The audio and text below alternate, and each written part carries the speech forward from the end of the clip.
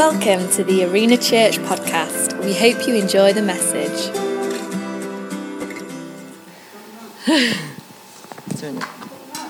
No, it's all right.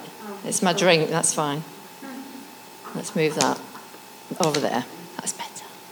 Okay, I'll start again. I pray that you will continually experience the immeasurable greatness of God's power made available to you through faith. Then your lives will be an advertisement of this immense power as it works through you. This is the mighty power that was released when God raised Christ from the dead and exalted him to the place of highest honor and supreme authority in heavenly realms. And it's Paul talking to the Ephesians in this passage, and it's clear that he believes and he's very convinced that this power is sufficient for everything that we need to live our lives according to the calling that he's given us. The question I want to ask us today is, are we convinced? Are we convinced that this power is sufficient and working through our lives today in everything that we do? And I think it's a relevant question because I really believe we're stepping into a time where there's a great outpouring. God is going to pour out his Spirit, and we're going to see his power manifest and work through us. So the three aspects that I want to look at of God's power is, one, the power of his love, because his love conquers all. And then the next one is the power of death, and that's dying to self, continually dying to self. There's power in that. And the power of resurrection, being fully alive in Christ. So the first point, power of love. It brings salvation to all. And where would we be without God's love? It was God's love that sent Jesus to die for us so that every single one of us could be saved. We'd be nowhere without him. It's the greatest miracle that we could ever experience. He sent his one and only Son. It said God showed us how much he loved us in 1 John, by sending his only Son into the world so that we might have eternal life through him. This is real love. Not that we loved God, but that he loved us and sent his Son as a sacrifice to take away our sins. This is real love. And I know we've all experienced love on different levels, but nothing that we can do compares with the love of God and the love of Christ. It's like no other. It always believes for the best in you. It always trusts and always forgives. Always wants the best and is rooting for you to become everything that God made you to be. Even when we let him down, he will never leave us. That love will always pursue us and draw us closer to him. And it's when we are fully known in that love that we actually find out who we really are. Our identity in him makes us all that we are. And it says in Ephesians 3:17, it says that Christ will make his home in your heart as you trust him. Your roots will grow deep down, and God's love will keep you strong. God's love keeps us strong through everything. David's already said we have difficulties, we have pain, but God, nothing is wasted with God. He uses every single thing. And he wants us to know him more, so that as we know him more, we can share that love with others. Which moves us on to our second point, which is still the power of love, but it's our witness. It's the power of our witness to everyone. It empowers us in our witness. It says in John 15:12-13, in the Amplified Version, it says, "This is my commandment, that you love and unselfishly seek the best for one another. Just as I have loved you, no one has greater love nor stronger commitment than to lay down his own life for his friends." And without God, it's impossible for us to love people without God's love. But it's a commandment. It's a commandment. God says, love one another. And by this, people will know that you belong to me. And we reflect Christ in our love for one another. And we pursue that. We should be jealous over that. because it's by our love for one another, putting each other's needs before our own, that we show God's power, and his powerful love flows through us. It's not always easy, is it, to love one another, if we're honest with ourselves. We get on each other's nerves sometimes. We say things that are unkind. We let each other down. We don't always forgive straight away. But with God's love in us, we have the power to love each other. He wouldn't have commanded it if it wasn't possible. He's given us everything that we need to be able to do it. And as we do that, God breaks through the hardest of hearts. And he also heals the most broken. And it just reminded me, when I was thinking of this, years ago, quite a few years ago, I worked in a Christian hostel for homeless people. And I saw this love in action many times, because it was a Christian home and we were all Christians just trying to be a family to people who didn't have a family. And one particular guy who came in was just completely shut down. All he would do is sit there, and if you spoke to him, he would just look with eyes just glaring into space. And for days and days and days it took. But eventually, as we cared for him and as we loved him and as we talked to him and shared, he began to come alive again. And it was just so lovely to see him become part of family. And by the time he left, he was laughing, he was playing games with the other residents, and it was just the power of God's love working through us, just wanting to love and care. So God's reflected love, it's powerful through us.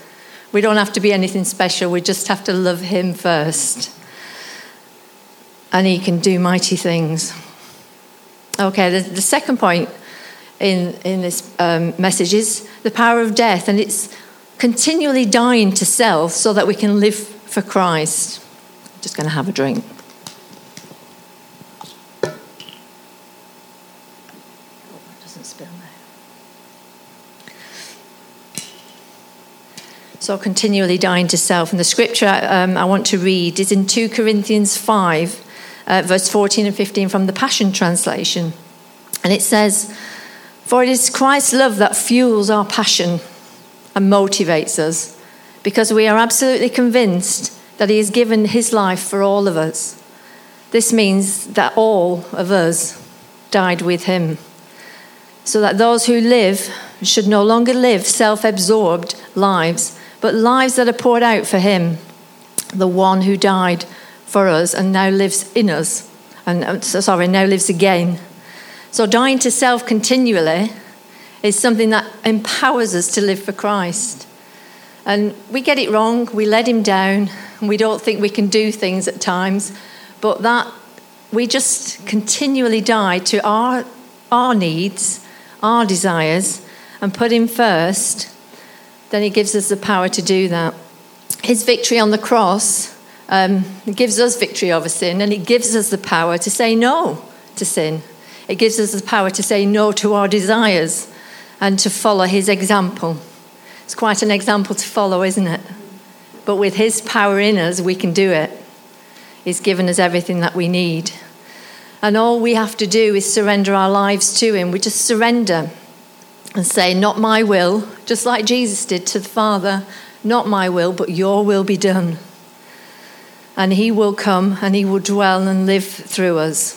His concerns, as we follow his footsteps, his concerns become our concerns. His purpose becomes ours.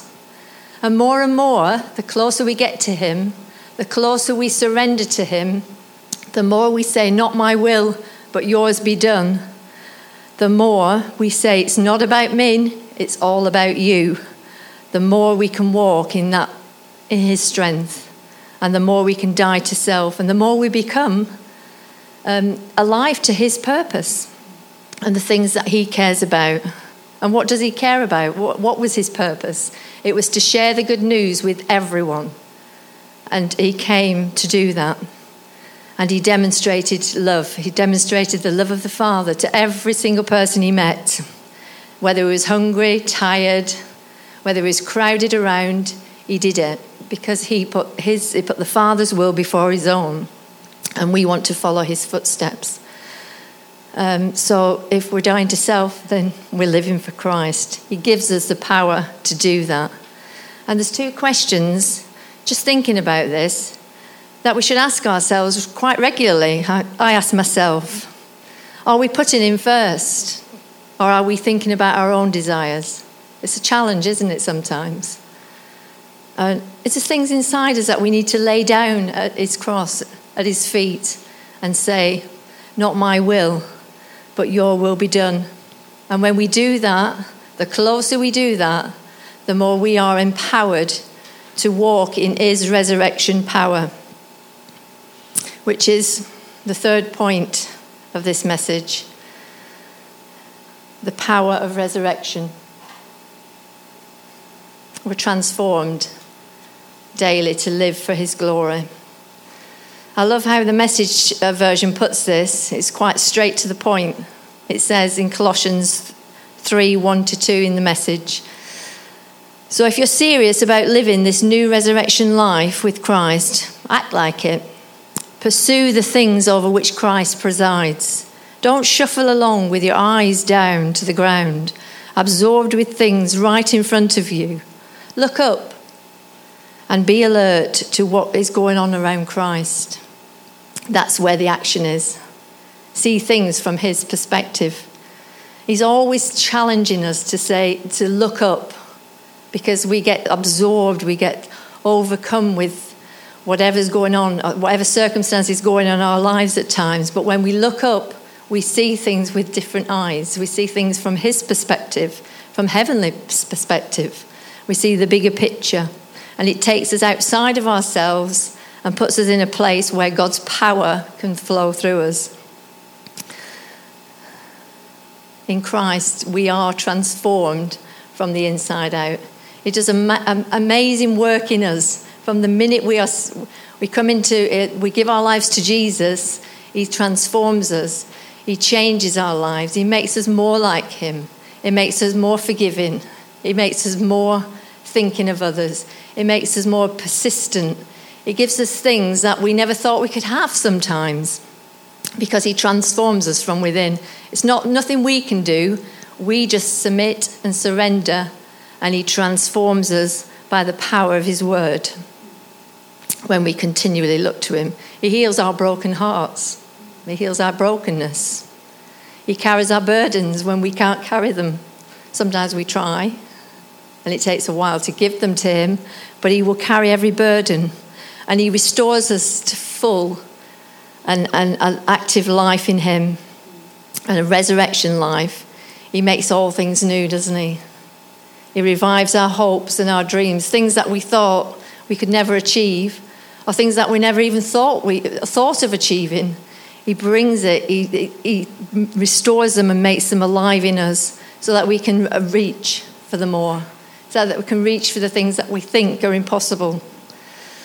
And as we live in this power of his resurrection, we get the opportunity and the privilege, really, to partner with Jesus, and we get to carry his love to people around us, people at work, people, our neighbours, people that God brings into our path. We don't always have to go looking for them. God brings them along if we submit to his will, and he fills us and he leads us by his Holy Spirit. We become messengers of his power. It's exciting, isn't it? Messengers of his power. In Acts 1:8 in the New Living Translation, Jesus says this, "But you will receive power when the Holy Spirit comes on you, and you will be my witnesses, telling people about me everywhere, in Jerusalem, throughout Judea, in Samaria, and to the ends of the earth." Amazing, isn't it? That same power that flowed through Jesus on earth flows through us. And it gives us the power to do what Jesus did. He said, "Love others as I loved you." It gives us the power to lay down our lives and to live for him.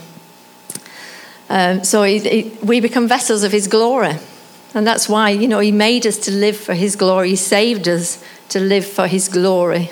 And we become vessels when we're surrendered. And we become naturally supernatural. We don't have to work it up. We don't have to ramp it up. We are naturally supernatural beings. He made us that way. And we're always intended to be that. Led by his Spirit, listening to his voice and obeying his call. That's all we have to do. Spirit lead me, that song, it says, Spirit lead me where my trust is without borders. And that's the more. That's the things we think we can't do. That's the things that have never been done before. It's exciting and scary at the same time. But he's given us everything. He's empowered us in our spirits by his Spirit to do all the things he's called us to do. We just need to be obedient. I want to be obedient.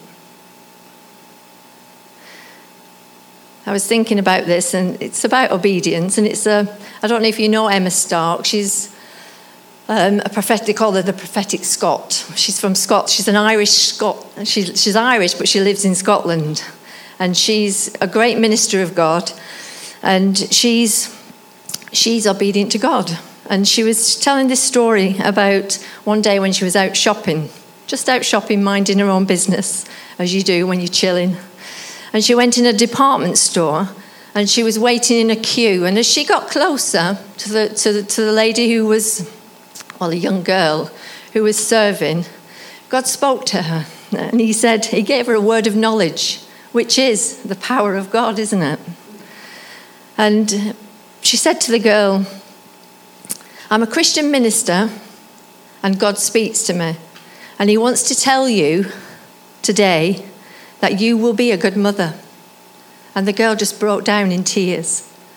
She was just a bag of tears. And she said, when she consoled herself, she said to Emma, I'm just found out that I'm pregnant. And we're going to terminate my pregnancy tomorrow. I've got an appointment. She said, but if God said I'm going to be a good mother, I'm going to keep my baby.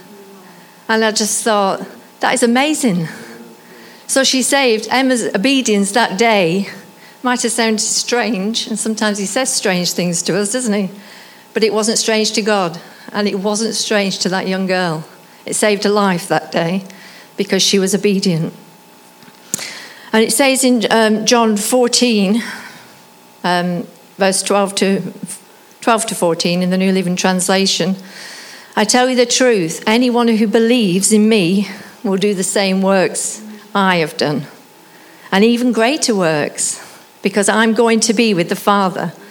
And you can ask me anything in my name, and I will do it, so that the Son can bring glory to the Father.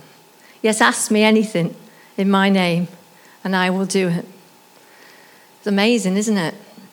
Ask him anything, not things that we want, not trivial things, but he looks at our motives, doesn't he? And if we ask in faith, out of love, he hears you and he will answer. And he does amazing things in lives, and we get to share in that. We get to share the joy of seeing lives transformed and changed because we're obedient and we listen and we're focused. God always looks at the heart. Doesn't look at the vessel and say, how perfect is that vessel? Or how spiritual are they? He looks at our hearts. And if your heart is open, then God's power will flow through us. Jesus, he performed many miracles, didn't he? And it's amazing to think that we can do greater works as Jesus did. He healed the sick, numerous occasions. He fed thousands of people with very little. He set people free from demons, and he even brought people back to life. Nothing is impossible with God. And as we open ourselves to him, we surrender to him, that power, that same power flows through us. And we can take that to people just like Jesus did. It's by faith that we receive God's power to pray for the needs of others. But when we pray, we must believe that the power of God can flow through us. Sometimes we don't. We think we're not worthy. We're not worthy, but Jesus is, and Jesus is in us. And I just want to share a story that God taught me this lesson many, many years ago, and we're all on a journey and we're still learning, and so am I. But he taught me the lesson of believing. When I was on a mission trip, it's many years ago, just before I met David. We've been married a long time. God taught me this lesson as I was on the mission trips in Hungary. And there was an appeal, and many people came forward for prayer, for healing, for lots of different things. And we were part of the team, so we were asked to pray. And I wasn't very sure of myself, wasn't very confident, and didn't know what I was doing. So I had to do because I was part of the team. So I went to pray for this lady, and I stood hesitantly behind her, just placed my hand on her shoulder, thought I could hide in the crowd, because I didn't believe that God's power would flow through me. But the pastor, being the pastor, came and said, "You need to come round the front and you need to put your hand on this lady's head and pray for her." So I did. And just as I did that, I felt the power of God flow through me. And she fell on the floor in the Holy Spirit. And when she come round, she said that God had healed her. And I was so shocked because I didn't believe that God's power was going to flow through me. But it's His grace, isn't it? His grace works through our weakness. And when we are weak, we are strong. It says in 2 Corinthians 12, "My grace is all you need. My power is made perfect in weakness." So we can stand in His confidence, in that confidence, that His power is made perfect. And He knows the needs of people. He knows the needs of all of us. We don't have to know everything. We just need to be obedient and believe that we are vessels that the power of God flows through. So just to sum up then, when we walk in His love and we live surrendered lives, the power of God flows through us by His Holy Spirit. It empowers us to do greater works than Jesus. It's exciting, isn't it? To think that we can be vessels of God's glory. We can bring life into people's lives. We can speak life. We can show love. We can demonstrate His love to others. And through Christ, we can share the true love of God. We can reflect that. The world doesn't know that love, but we do. And we can reflect that and demonstrate the gospel with power. So I don't know about you, but as we asked them questions before, just before I pray, if you want to bow your heads, you might want to think about whether you want to respond to God today. I know I do. I need more of that love. Do you need more of that love to demonstrate to others? Do you want to commit yourself again to loving others first before yourself?